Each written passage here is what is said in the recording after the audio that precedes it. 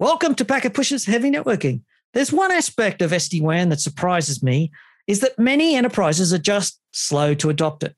Talking with people just tells me that there's diverse reasons and often just downright roadblocks and self-interested advice from existing suppliers that stop you from moving forward. And that's normal business. The art of network architecture, if you will, is to determine the right truth that fits the business that you work for. And in today's sponsored show with Palo Alto Networks, we are diving into Prisma SD-WAN, the SD-WAN and SASE product line, but with a difference. Joining us is Jorgi Stuve. He is from Salesforce.com, a household name. And Jorgi is the senior network architect and a key part of the team that operates the Palo Alto Networks SD-WAN for Salesforce. And he'll be talking about his actual experiences with SD-WAN over the last 7 years. That's right. He's been operating an SD-WAN network for 7 years. And as you'll hear at the end of the show, he barely even remembers what it was like. At this point, the journey hasn't been pretty smooth for him. And riding shotgun is Kumar Ramachandran, who is the Senior Vice President at Palo Alto Networks and leading their push into the SD-WAN and SASE space. So let's get straight into it. So Jorgi, kick it off for a little bit. Just set us some background about who is Salesforce and what does the network architecture there look like? Is it all just data center or is there a big WAN there? Absolutely. Well, good day, everyone there. Salesforce, just a few words on it. In 1999, four Salesforce founders working in a small apartment in San Francisco launched a CRM system with an unusual twist. All data and software would be hosted on the internet and made available as a subscription service.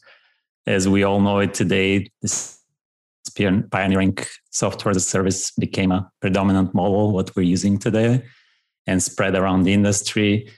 I guess 23 years later, fast forward, we're at about 60,000 people, 210 billion valuation and growing. So yeah, we are becoming a big company. Again, it's still, there's a lot of startup culture in the company, but it is, for all intensive purposes, a big enterprise nowadays. So you say startup culture, that just means run and gun. So that means growing fast, changing, and there's also a lot of technology savvy, a lot of power users, a lot of capability. So people imagine that they know the right way to do things.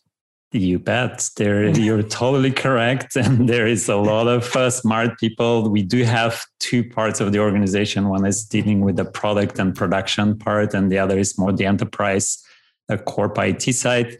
And on both sides, there is very, very highly capable, technical, smart people. That makes it a pretty tough job as a network architect because everybody wants to tell you what they think. I guess the question, let's start off with the SD-WAN discussion. Now, prior to SD-WAN, of course, you would have been using a traditional MPLS network with the private circuits and the dedicated bandwidth. Is that basically the model? And then I guess the question is, that's where you came from. Well, what drove you to consider changing that to an SD-WAN setup? Absolutely. About 7 years ago, we were a traditional MPLS VPN with remote offices, hub and spoke setup. I'll jump into what made us consider moving is we had offices with 10, 20, 50 megabits per second, sometimes 100, 200. But again, the bandwidth was not ideal for high-powered developers who had really high bandwidth at home. Even at that time, fiber was happening at home. So the running joke was they have sometimes better bandwidth at home than the office. So obviously this was embarrassing, to say the least. So there were many other things we were working on. Another one was security. Salesforce is one of the companies that has focused a lot on security in my career, very heavily, again, focused and regarded. It's a number one value in the company. So our requirement was to encrypt all our WAN transport. That was another thing that we did not have. So easy capability. That's interesting. Let me jump in on that because encryption over your private WAN service is not something we've normally done. It's sort of assumed from a security point of view that it's secure. You're making the assumption, I think, or making the security policy that MPLS is not safe and therefore should be encrypted, or is it just a standard policy that consistency everywhere is better? It is both. And to some extent, yes, it is private network. In general, we've assumed that is secure. That said, security is all relative, right? So yes, it is not interneted, but for all intensive purposes, as we all know, a lot of carriers carry that in a separate VRF on the same circuits on their network. So there are possible errors that can happen, that the traffic can be leaked. But that said, is also with crafty penetration attacks and things like this are, possible to do exfiltration even from private networks. So again, as I said, Salesforce is really, really focused on security and hence the private circuits. It's not so much, I've always thought of it, not so much that MPLS is insecure. It's not provably secure is one angle. And the second angle was always that end-to-end encryption means it fits any type of network, whether it's over the internet, whether it's over a private data center connection, whether it's over a rented circuit from a third party. You've got a consistent security policy everywhere, regardless of where it is. So it's kind of those two things. That's correct. And there are a bunch of obviously requirements and certifications that Salesforce has to go through for some highly sensitive clients and all that. And that also requires all our data to be encrypted. And I want to come back to one thing, which is the bandwidth. So you're literally saying that you couldn't get enough bandwidth out of the MPLS network, like you couldn't get gigabit and 10 gigabit sort of things, but people were getting gigabit to the home. And it's kind of, there was an imbalance there between the consumer and the enterprise market. Absolutely.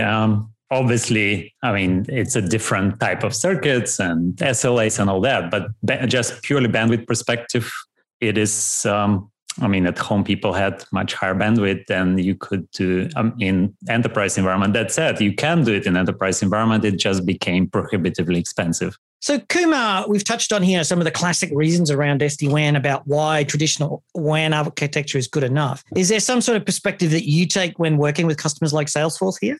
Yeah, when we look at the WANs, right, I think they've gone through this quite rapid evolution where we had this traditional old WAN architecture that was really data center centric, right? You had a bunch of data centers, branches hanging off of them, typically via MPLS. If you wanted cloud or internet access, you still went to your data center and then you escaped out there. And then we've had, what I call the Gen 1 or the first iteration of SD-WAN, where we started saying, okay, let's start incorporating broadband into the solution mix, and let's provide layer 3 capabilities to really be able to incorporate broadband in an effective manner.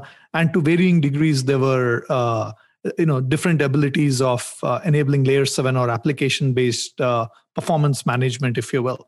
And then where we are now headed as an industry really is this third important phase, which is truly treating the branch as decoupled from the data center. There is exactly zero reason for many customers why the branch should be completely dependent on data center access, especially when the application delivery model for so many customers is truly becoming multimodal, right? Where it's data center, it's SaaS, it's public cloud, etc. So all of a sudden, you now need network and security to be fluidly invoked at the branch while enabling as direct as possible paths. So when you look at this evolution, where we see a lot of customers, there's still some customers making the migration from the older traditional WAN architecture. And Jorgi described several of the challenges you face, right, with those older architectures. I think even with the Gen 1 of SD-WAN attempts, what happened for many of these customers really is that what they found after getting into the depths of deployment is that if what you're really deploying is a slightly different router, still based on layer 3 constructs, then the levels of automation, the levels of simplification that they truly expect and need when you're going into this hybrid application delivery model just wasn't there. So when you talk about automation, you're not talking about Python scripts and, or some sort of low code. You're actually talking about, I configure this circuit, sets up some policy, and then I load balance across available bandwidth. That's the sort of automation you're talking about, right? Yeah, I think, the level of automation that I think is now possible in a well-designed environment is truly that you're taking advantage of the power of data science to automate large swaths of activities that required manual interventions. Let me make a very bold statement to our audience here. If you think about the last 30 or 40 years of IT, right, we've always operated under the assumption that our network admins, etc., they have to be deep in the weeds, working through all kinds of day-to operational issues, that everything requires a manual intervention. If there's a tag case, you'll go through the whole tag go fetch game, go fetch your logs, go fetch your packet traces, try to do problem identification, resolution, and then have a whole bunch of manual resolutions around it, all of which is such a drain on productivity. I think that with the ability of modern systems to actually monitor, have very powerful observability, the ability to have massive data lakes and actually crunch data in real time at line speed and be able to provide actionable results, I think this paradigm is going to change on its head. Kumar, this is, dude, you're killing me right now. There's so much you're saying. Okay, we got to go back to something that maybe was 3, 4, 5 minutes back. You said decoupled. That is, my edge sites, my spoke sites, and my hub sites, my data center, headquarters sites, do not need to be, there's no reason, you said, that they need to be connected anymore. Okay, what about SD-WAN is letting me accomplish that? Because architecturally, philosophically, they're very much coupled. I have a security paradigm I've got to deliver. And so somehow I've got to do that. So make your point. Do you just mean physically that they're decoupled? Yeah, so what I mean when I say that branches are decoupled from the data center is that I need connectivity, right? I need universal connectivity coming out of my branch, and I also need my security stack to pretty much be applied to every flow that comes in or out of my branch. The traditional model was that I'll build my security stack, deploy it in the data center, and that defines the coupling, right? I have to ensure that my traffic is secured, I have to process it through my data center with my security stack there before I exit. Now, what we're doing is saying, actually, we can deliver your data center security stack as a massively distributed edge service. And SD-WAN, when integrated with that massively distributed edge security service, it can work based on policy. Once you specify the policy for security, for compliance, for networking that you really want your application flow to have, then it's the function of the SD-WAN device to elegantly integrate with that massively distributed edge security system so that you've decoupled yourself from the data center. And we're not backhauling all of our traffic from the branch back into headquarters to get those inspection services. You, as you put it, distributed edge, you're pushing those security services all out to the edge.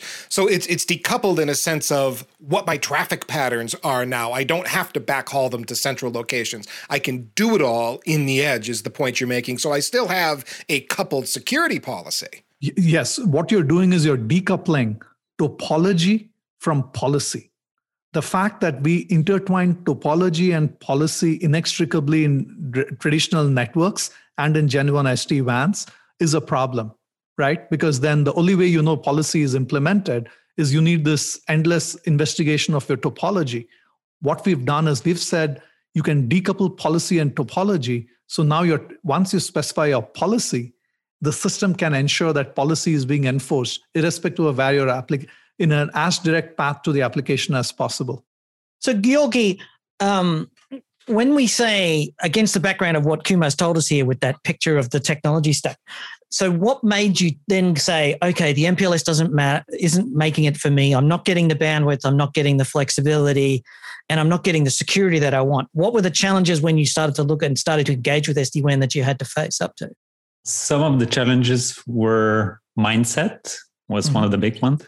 Again, we had a bunch of CCAs and highly skilled individuals used to use CLI and configure routing protocols and everything, and looking at a solution with control plane in the cloud, and you don't touch too much the box. You have all the tools in a central location and central control plane. It was that I love it. You've got this entirely flexible network that you're frightened to actually be flexible with. Yes, indeed. See, it is a tough challenge. I mean, and like one other thing that I didn't mention earlier was A huge requirement for us was application-based routing. We wanted to be able to route some applications to a cloud provider, some application to a third party, some application through our hub locations.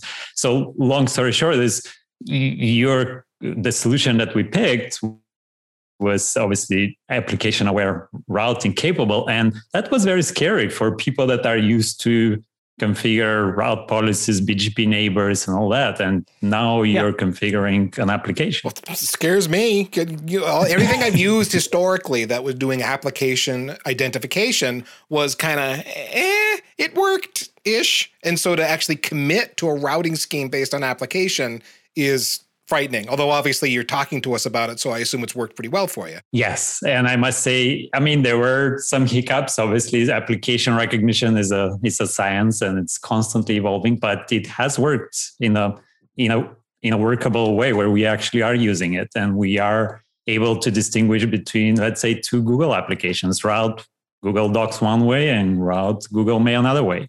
That is a pretty substantial jump. So you're not just routing by IP address and port number, of course, and you're not even routing by the TLS header. So sometimes you can just look at the TLS header and say, oh, that's google.com, and I'm going to route that out. You're actually getting much deeper into the application awareness and saying, Google Docs, yeah, that's okay. Google Mail, I need to log Google Mail to meet certain financial compliance regulation, compliance regime. So I'm actually going to say Google Docs is okay, but I need to send all Gmail through a filter so I can capture it. That's what you're talking about? That's exactly what I'm talking about. We did have specific requirements internally to send some Google applications through additional checks and some applications directly to internet. And we could not do that with our old router technology. No, and Google's not going to give you a list of IP addresses that are guaranteed to work. I want to come back to the encryption question. You did the encryption on the WAN for security reasons and often related to regimes or regulatory requirements. Did you have a hard fight getting the security people to come on board with SD-WAN and the encryption as meeting the requirements? Or was it, what was that story like? Yeah, we have very extensive security reviews in the company. We have red teams. We have a bunch of, security teams looking from different perspectives. So they had to thoroughly check the system. We worked with the vendor. They did pen testing. They did a lot of review of the configuration, access, encryption. All pieces were thoroughly reviewed and evaluated and tested, and they passed our requirements and their requirements. So it was a process. Absolutely, it was a new technology for them too. So they wanted to make sure that they check everything thoroughly. So this is one of the weird things where SD-WAN can actually rotate the keys on the fly without any specific configuration. It's one of my favorite features. Yes, they had that requirement for us, and we had to stitch a bunch of things together before to do it with our old technology. And this was a relief for us. Right. I got to jump in on this one because, I think this is a very foundational transformation that sometimes gets lost in the marketing speak from all vendors, right? Us very much probably included, where the foundational shift with a properly designed next-gen SD-WAN solution is that it is not a layer 3 routing stack. It is a layer 3 through layer 7 routing stack. So if you think about it, the number of devices traditionally in the environment that do layer 3 through layer 7 are pretty close to zero, right? I think some of the load balancers came close to being layer 4 through layer 7 devices. In a next-gen SD-WAN solution, that is a foundational shift.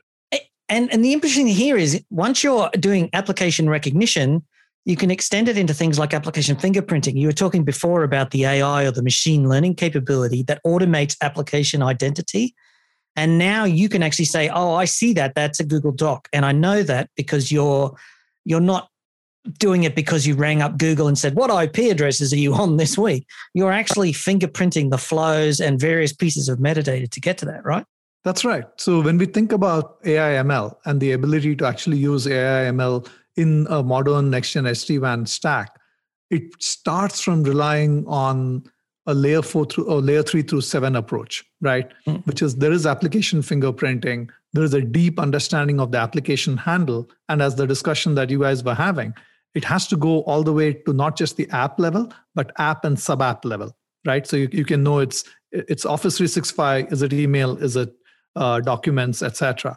And once you have that, then you have the ability to gather information at both layer 3 and layer 7, right? And you can build out this massive data lake, which then sets you up for doing interesting things, whether with AI ML. And I know, Ethan, you and Greg love AI and ML, but I still also like good old regressions, correlations, traditional statistical methods.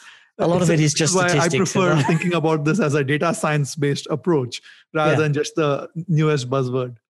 I think the interesting part about that is that automation comes in many forms. It's not always Ansible and Python. Sometimes it's just a feature inside the product. Like if you look at it correctly, even simple routing protocols where automation, they weren't sufficient automation for the generations that we move through today. That's just why I don't dismiss IP routing protocols out of hand. I just say that they're obsolete automations quite often. So Yogi, I want to ask you a little bit about how did you come to choose the Palo Alto SD-WAN product? What was it about it that set it aside? Because no doubt you evaluated a bunch of them, but this is the one that you went with, and you went with it quite early in the cycle. This isn't something you've done in a couple of years ago. You've been at this for 7 years now. Indeed.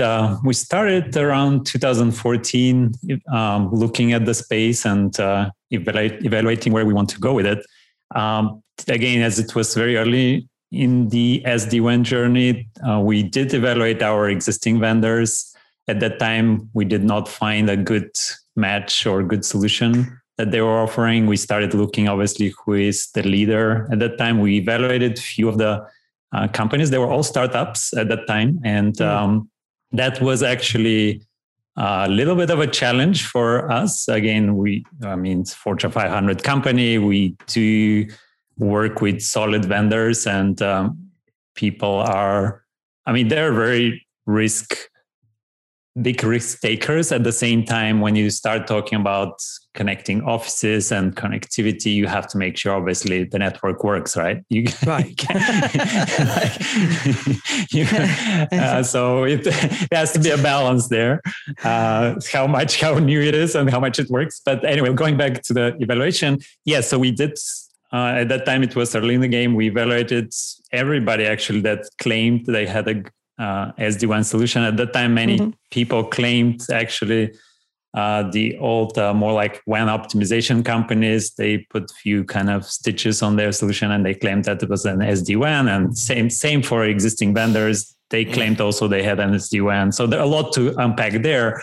But we found that there were few actually people that were serious about it and actually had more of a different approach from the ground up, not just put a quick patch on their existing solution. And CloudGenix at that time, today the Prisma SD-WAN was one of the solutions that we evaluated together with another one that were the kind of the winners for us, and we heavily tested both.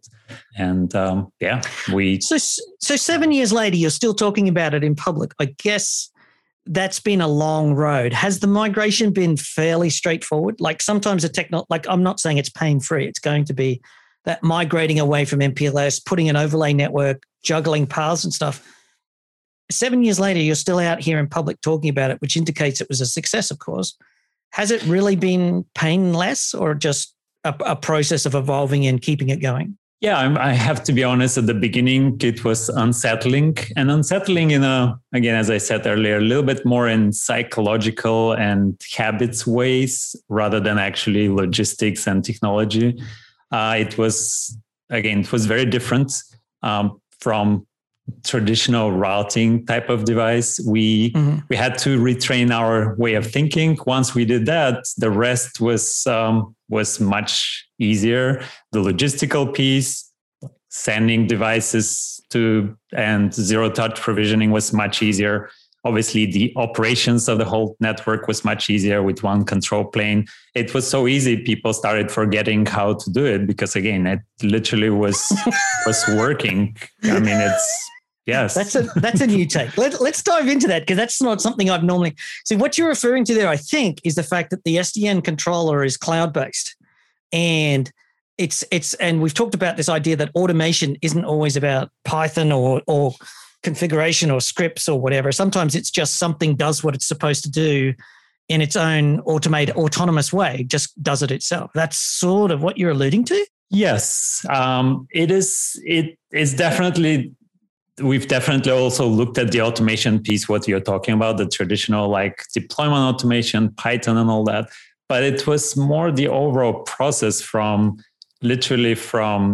ordering circuits, shipping, configuration, zero-touch provisioning, day one, day two operations, and fine-tuning later, deployment of changes. I upgrade software upgrades again. Whoever has been in the industry long enough knows the pain of those things. All of these became so easy. I can deep dive into any of these to bring more details. But again, easy to the extent of like, as I was joking, that we started not hearing much. Like sometimes when you hear less, you forget about that technology, and usually in a networking world means that it's actually working. You mean people weren't calling you to say things, why is this slow today? You weren't hearing that? That's exactly. In fact, like as I said earlier, we increased our bandwidth, 5 to 10 times for the same cost. And we stopped hearing about bandwidth before. I mean, in our world, as you know, it's like in the infrastructure world, you don't usually hear, wow, it's amazing, right? You usually, the why it's amazing means that you don't hear anything. So there's a bandwidth point that's worth, we've made it before talking about SD-WAN, right? The fact that you can go from a lower bandwidth MPLS to higher bandwidth broadband, and it really does make a difference. But there's still people that are thinking, yeah, but isn't the bandwidth I get from my MPLS private circuit going to be such better quality that even if it's less bandwidth, it's going to perform better? And what you're saying is that's not the case. Bandwidth is bandwidth, and that matters. Yeah, I mean, I have to be honest, we did have those doubts too. Early in the game, even our management was kind of really weary about putting our developers and high core business on like internet circuits. And I must say that we had initially designed a few of the offices with one internet and one private circuit, more just point-to-point, not MPLS circuit, just because we were not sure ourselves. I mean, we had some data, but again, this was very, very big change for us. And there was not that much data in the industry at that time. So you're also talking about branch networks with hundreds of developers in a high-rise building on multiple floors are using SD-WAN today. That is correct. Right. Yeah. And 5 times the bandwidth for the same money. Yes. I mean, 5 is relative. I mean, it could be 5 to 10, but yes, about that. 5 to 10, not just 5 to 10. Yeah, it's because it depends on the market. Like some markets, it's very different pricing. Like if you go in Asia Pac or EMEA or Latin America. So yeah, it is different, but yeah. And what about one angle that I've just recently sort of been thinking a lot about is also the fact that you don't need a telco provider giving you permission to connect somewhere. So when you go to a new building, you just go and find some bandwidth. You don't have to beg a vendor's permission to connect the building up and wait a period of time. That permissionless networking model seems to be pretty valuable from a business perspective. Absolutely, hugely valuable. We were locked into our MPLS provider before, and they were good in some global markets and not good in others. And again, we needed the flexibility. As I was saying, let's say in Asia Pac, like if you go there, they have different providers that are more widely used and have better network connectivity and all that. So long story short is we definitely needed more flexibility. We needed more bandwidth. We needed more carrier availability. We want to I mean, our vendor would tell us, let's say we go in some location. They say, well, we're not on net there. It'll take us a few months to get on net and all these pieces. We need it. We can't wait that long. We needed it fast. Yeah, I don't think people see that always when they're evaluating SD-WAN. That idea that I can just go and use anybody's internet, that public networking or the public WAN, as I sometimes think of it. If you have a private WAN, you have to beg the private company to provision you. And if they feel like it, they'll install a circuit in their building when they get around to it. Whereas the public WAN is already pre-connected. It's already pre-wired. And because it's already pre-connected, that's often got better quality than the private WAN that gets hard provisioned in a funny sort of a way. More bandwidth is just more bandwidth. So you've got 70 distributed offices around the world. that rollout, how quick that deployment, you touched on it before in saying that you were using the zero touch capability. Was it literally just send the box to site and it would configure, or is there some other part of that journey? We have much more offices nowadays with acquisitions and all that, but let's think about it for about that number. It's, to us, the slowdown, it took several years to roll these, and the several years was not so much any problem with technology and the solution we picked. It was more like our global network revamping the whole private cloud and public cloud and all that. So it was part of a bigger transformation. But the pieces, the rollout of the SD-WAN solution was pretty close to, at that time, it's zero touch provisioning. Yes, you send a box, you have somebody connected to the internet, plug in literally the internet circuits. Obviously, you have somebody there. But once you have that, obviously the solution is you can go claim the box and you have already predefined profiles. Let's say we have a few profiles of a site. Let's say this is like East Coast to internet circuit site. You just pick the profile and voila, everything is done. I would say you have few details to add, like obviously circuit description and few site specific things, but there's very little configuration once you put the profile. There are some, what routes you're going to be taking. There are a few specific site specific things, and we got better with time. Where initially we had to do a little bit more manual work, but now literally everything is so easy. We don't have it. There was a specialized team before. Now it's, there's still team supporting that, but this is like totally business as usual. I'm almost hearing like you don't have to do this every day. You've got this massive company with, 70 distributed up to 100 offices around the world, 60,000 employees, but you don't sound like you really know what's going on in the network. And that's kind of the way you want it in a way. Indeed. I was very involved with the SD-WAN solution initially until we get it up and running. Now the involvement is more like, what are the new roadmaps, what new features, like let's say we're connecting offices directly to our public cloud providers, things like this. But again, it's more like just to keep it alive and have new features. If it's just to have it running and we're happy with it, we don't need much involvement at all. It sounds like you're getting money for nothing. That's my kind of job. Now, but it's a real testimony to day two operations. Like there's so much to do in network architecture. The SD-WAN kind of takes away a lot of that work and lets you start focusing on things like security policy, monitoring, analytics. Like I imagine you're starting to look at how do you monitor user experience and which internet provider is working at speed. So all of a sudden you've gone from now I'm connected to quality of experience or something like that without having to do quality of service. So you're totally right. We now are focusing more on visibility, observability. Obviously, they're fancy words nowadays, but there is a lot of data. The reality is that before we had more of a data of like packets and ports and latency.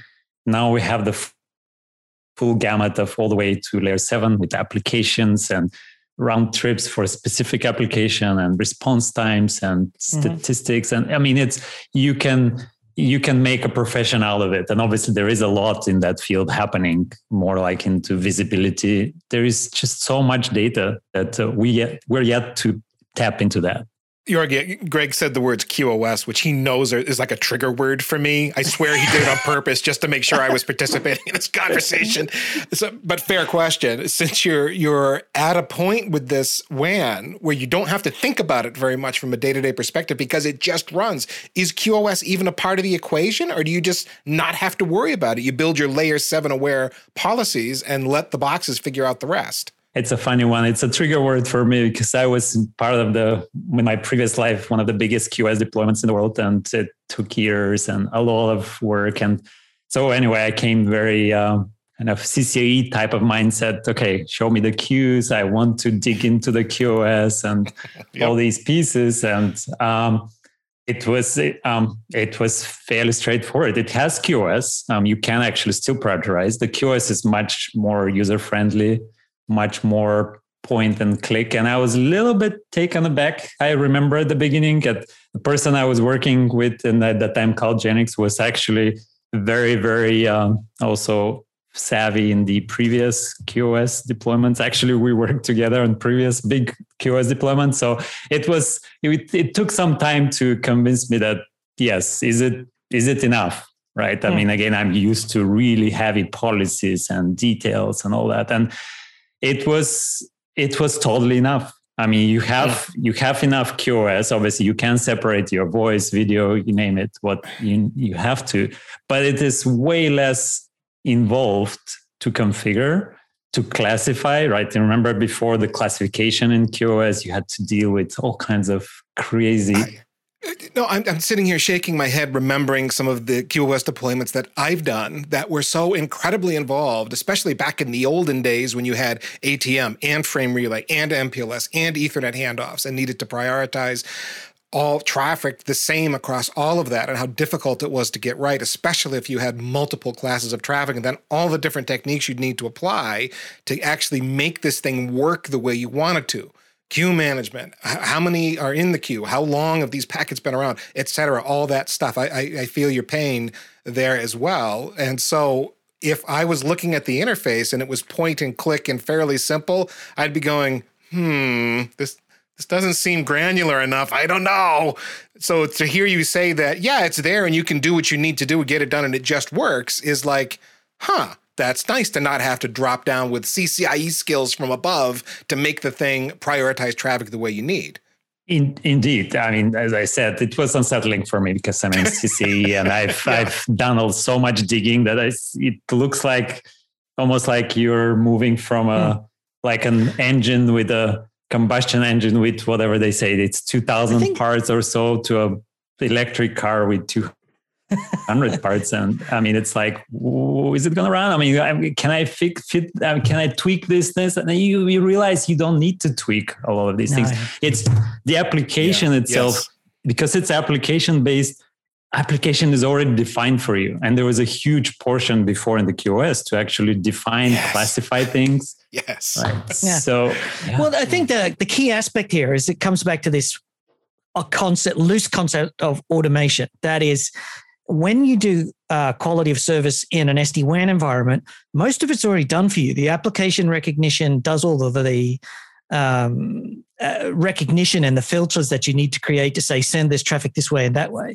And then inherently as part of SD-WAN and the flow monitoring, so you can divert the bandwidth, with a with milliseconds of failover between the bandwidth, or to say that this is a slow path and this is the fast path.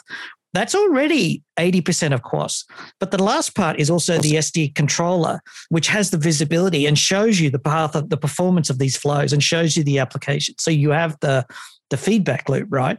And then the second part is in QoS, where you were configuring, if you had a network of 500 routers, you had 500 separate configurations that you had to do quite manually. Whereas in an SD-WAN situation, you say this policy needs to have this sort of performance and it sort of works it out for you in an automated fashion. Is that fair logic? Is that a fair statement? Totally fair. I mean, you're exactly right. It's the centralization, even though, again, it tended to be scary at the beginning, put everything in the same basket. Actually, it simplifies your life tremendously. We have just few QoS policies. We've simplified our QoS policy. It's already comes like the Prisma SD-WAN already comes with predefined applications that you can use. Obviously, you can change it and few classes, and that's it. I mean, it applies to all routers. You don't need to think about it too much. I think the other side here is, of course, you got 5 times the bandwidth, so you don't really need QoS. That's true, absolutely. And the other thing, you're dealing with the internet circuits, right? So then, I mean, obviously, that was a little bit unsettling. Well, how are you going to control voice and all these pieces? You're on the internet. Turns out you didn't need to. You just didn't have enough bandwidth before. That is true. I mean, obviously, if you think about it, QoS only comes for the most part when you don't have enough bandwidth. That's right. And we managed to get, what was fundamentally swindled by the MPLS providers who said, oh, no, bandwidth is this precious limited commodity. You need to treat it like gold and you shouldn't have too much of it. We can only give you a little bit and it's very expensive. Turns out not so much. Totally remember. I don't know if you've been around for a while. I think Sprint at times was one carrier that did not have QoS in their core and was like startling to like Verizon, AT&T and others. And they said, well, we're going with quantity of service. We're not going to go with quality of service. Quantity of service. I love it. I'm going to steal that. Totally stealing that. So Kumar, this story that Yorgi's telling us here is pretty conventional. We've heard this from lots of customers now. And I know that you've told me this time and time again over the years.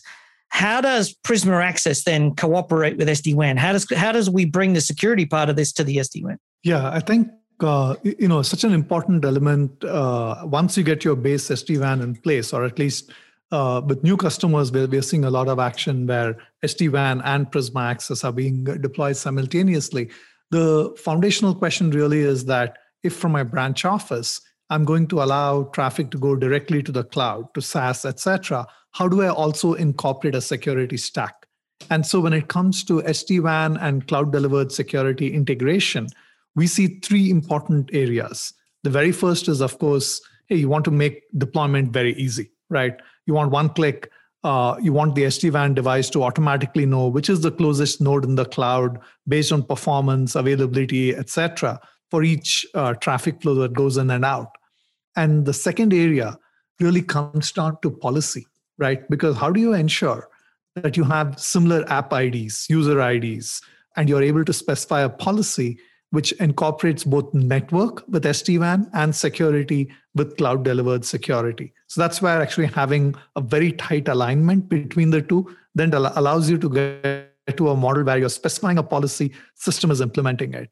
The third area, I think, starts getting into some very deep AI ops, day two operations work, even beyond what SD-WAN natively provided. If we think about it, right, when it comes to cloud-delivered security, oftentimes people are using it not only for the branch, but also for the home worker or remote worker. With COVID, we saw this massive increase in the number of remote workers. Data center-based VPNs did not scale. We allowed zero trust network access using things, in our case, like Prisma Access, but in general with cloud-delivered security. Now, in our model, what we've said is that we can have a consistent model for that user, whether the user is at home or that user is at the branch. And in all cases, we're exporting data from SD-WAN, from the home client, as well as any clientless options. So all of a sudden, we get to this place where there's such a huge richness of data that the ability to automate day two operations, I think, goes to the next level.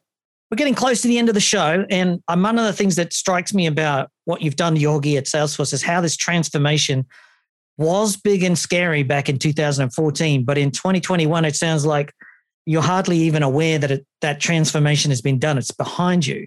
If you had some advice for anybody who's listening, as thinking about starting down the journey to SD-WAN or to access control or this thing, what would you suggest to them?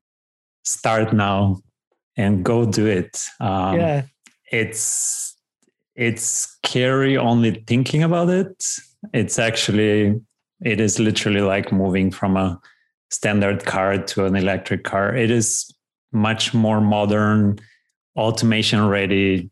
It has all the Ansible playbooks, or if you are not ready for automation, you can just use the central control plane, zero touch provisioning ready. All these fancy words that you might be hearing, or we might be hearing, you might not be there, but they're already built in. You don't need to put massive effort. Yes, there is some learning curve like with anything else, but the learning curve, I would say, is much, much less than learning a new router or a new switch or whatever. Kumar, what about you? Would you have any words of, obviously you would like to see people start buying your SD-WAN today, but any other thoughts? Yeah, I'd encourage everyone to think about a complete SASE solution, right? Where you're incorporating SD-WAN and cloud-delivered security in one fell swoop. Because the reality is that if you have a multi-cloud strategy and you're trying to also extract costs out of the system from a day two operational perspective. I think SASE is here to stay. We saw about 50% of SD-WAN customers incorporate SASE into their environment last quarter. So making this complete solution deployment will continue to put you ahead of the curve. I think also we need to recognize that adding SASE, which is the bundling of security into the SD-WAN and moving it to the edge of the network, is also a form of automation. Instead of adding a firewall or a security appliance, adding it into the SD-WAN and including the security right out at the very edge increases your security posture, but it's also automation in and of its own right. Well, on that note, thank you so much for listening to today's show. Thanks so much to Palo Alto Networks for sponsoring us today. If you want more information, go to paloaltonetworks.com/Prisma/SD-WAN. There's a whole bunch of information there that you could dive into the next details. Lots of white papers and videos and stuff like that. That's paloaltonetworks.com/Prisma/SD-WAN. You can follow them on Twitter as @PrismaSDWAN. And they've got a page on LinkedIn, Prisma SD-WAN, as you might well imagine. As always, you can find this and many more fine free technical podcasts along with our community blog at packetpushers.net. Follow us on the Twitter as @packetpushers. Find us on LinkedIn and rate us on Apple Podcasts. And always, but never last, remember that too much networking would never be enough.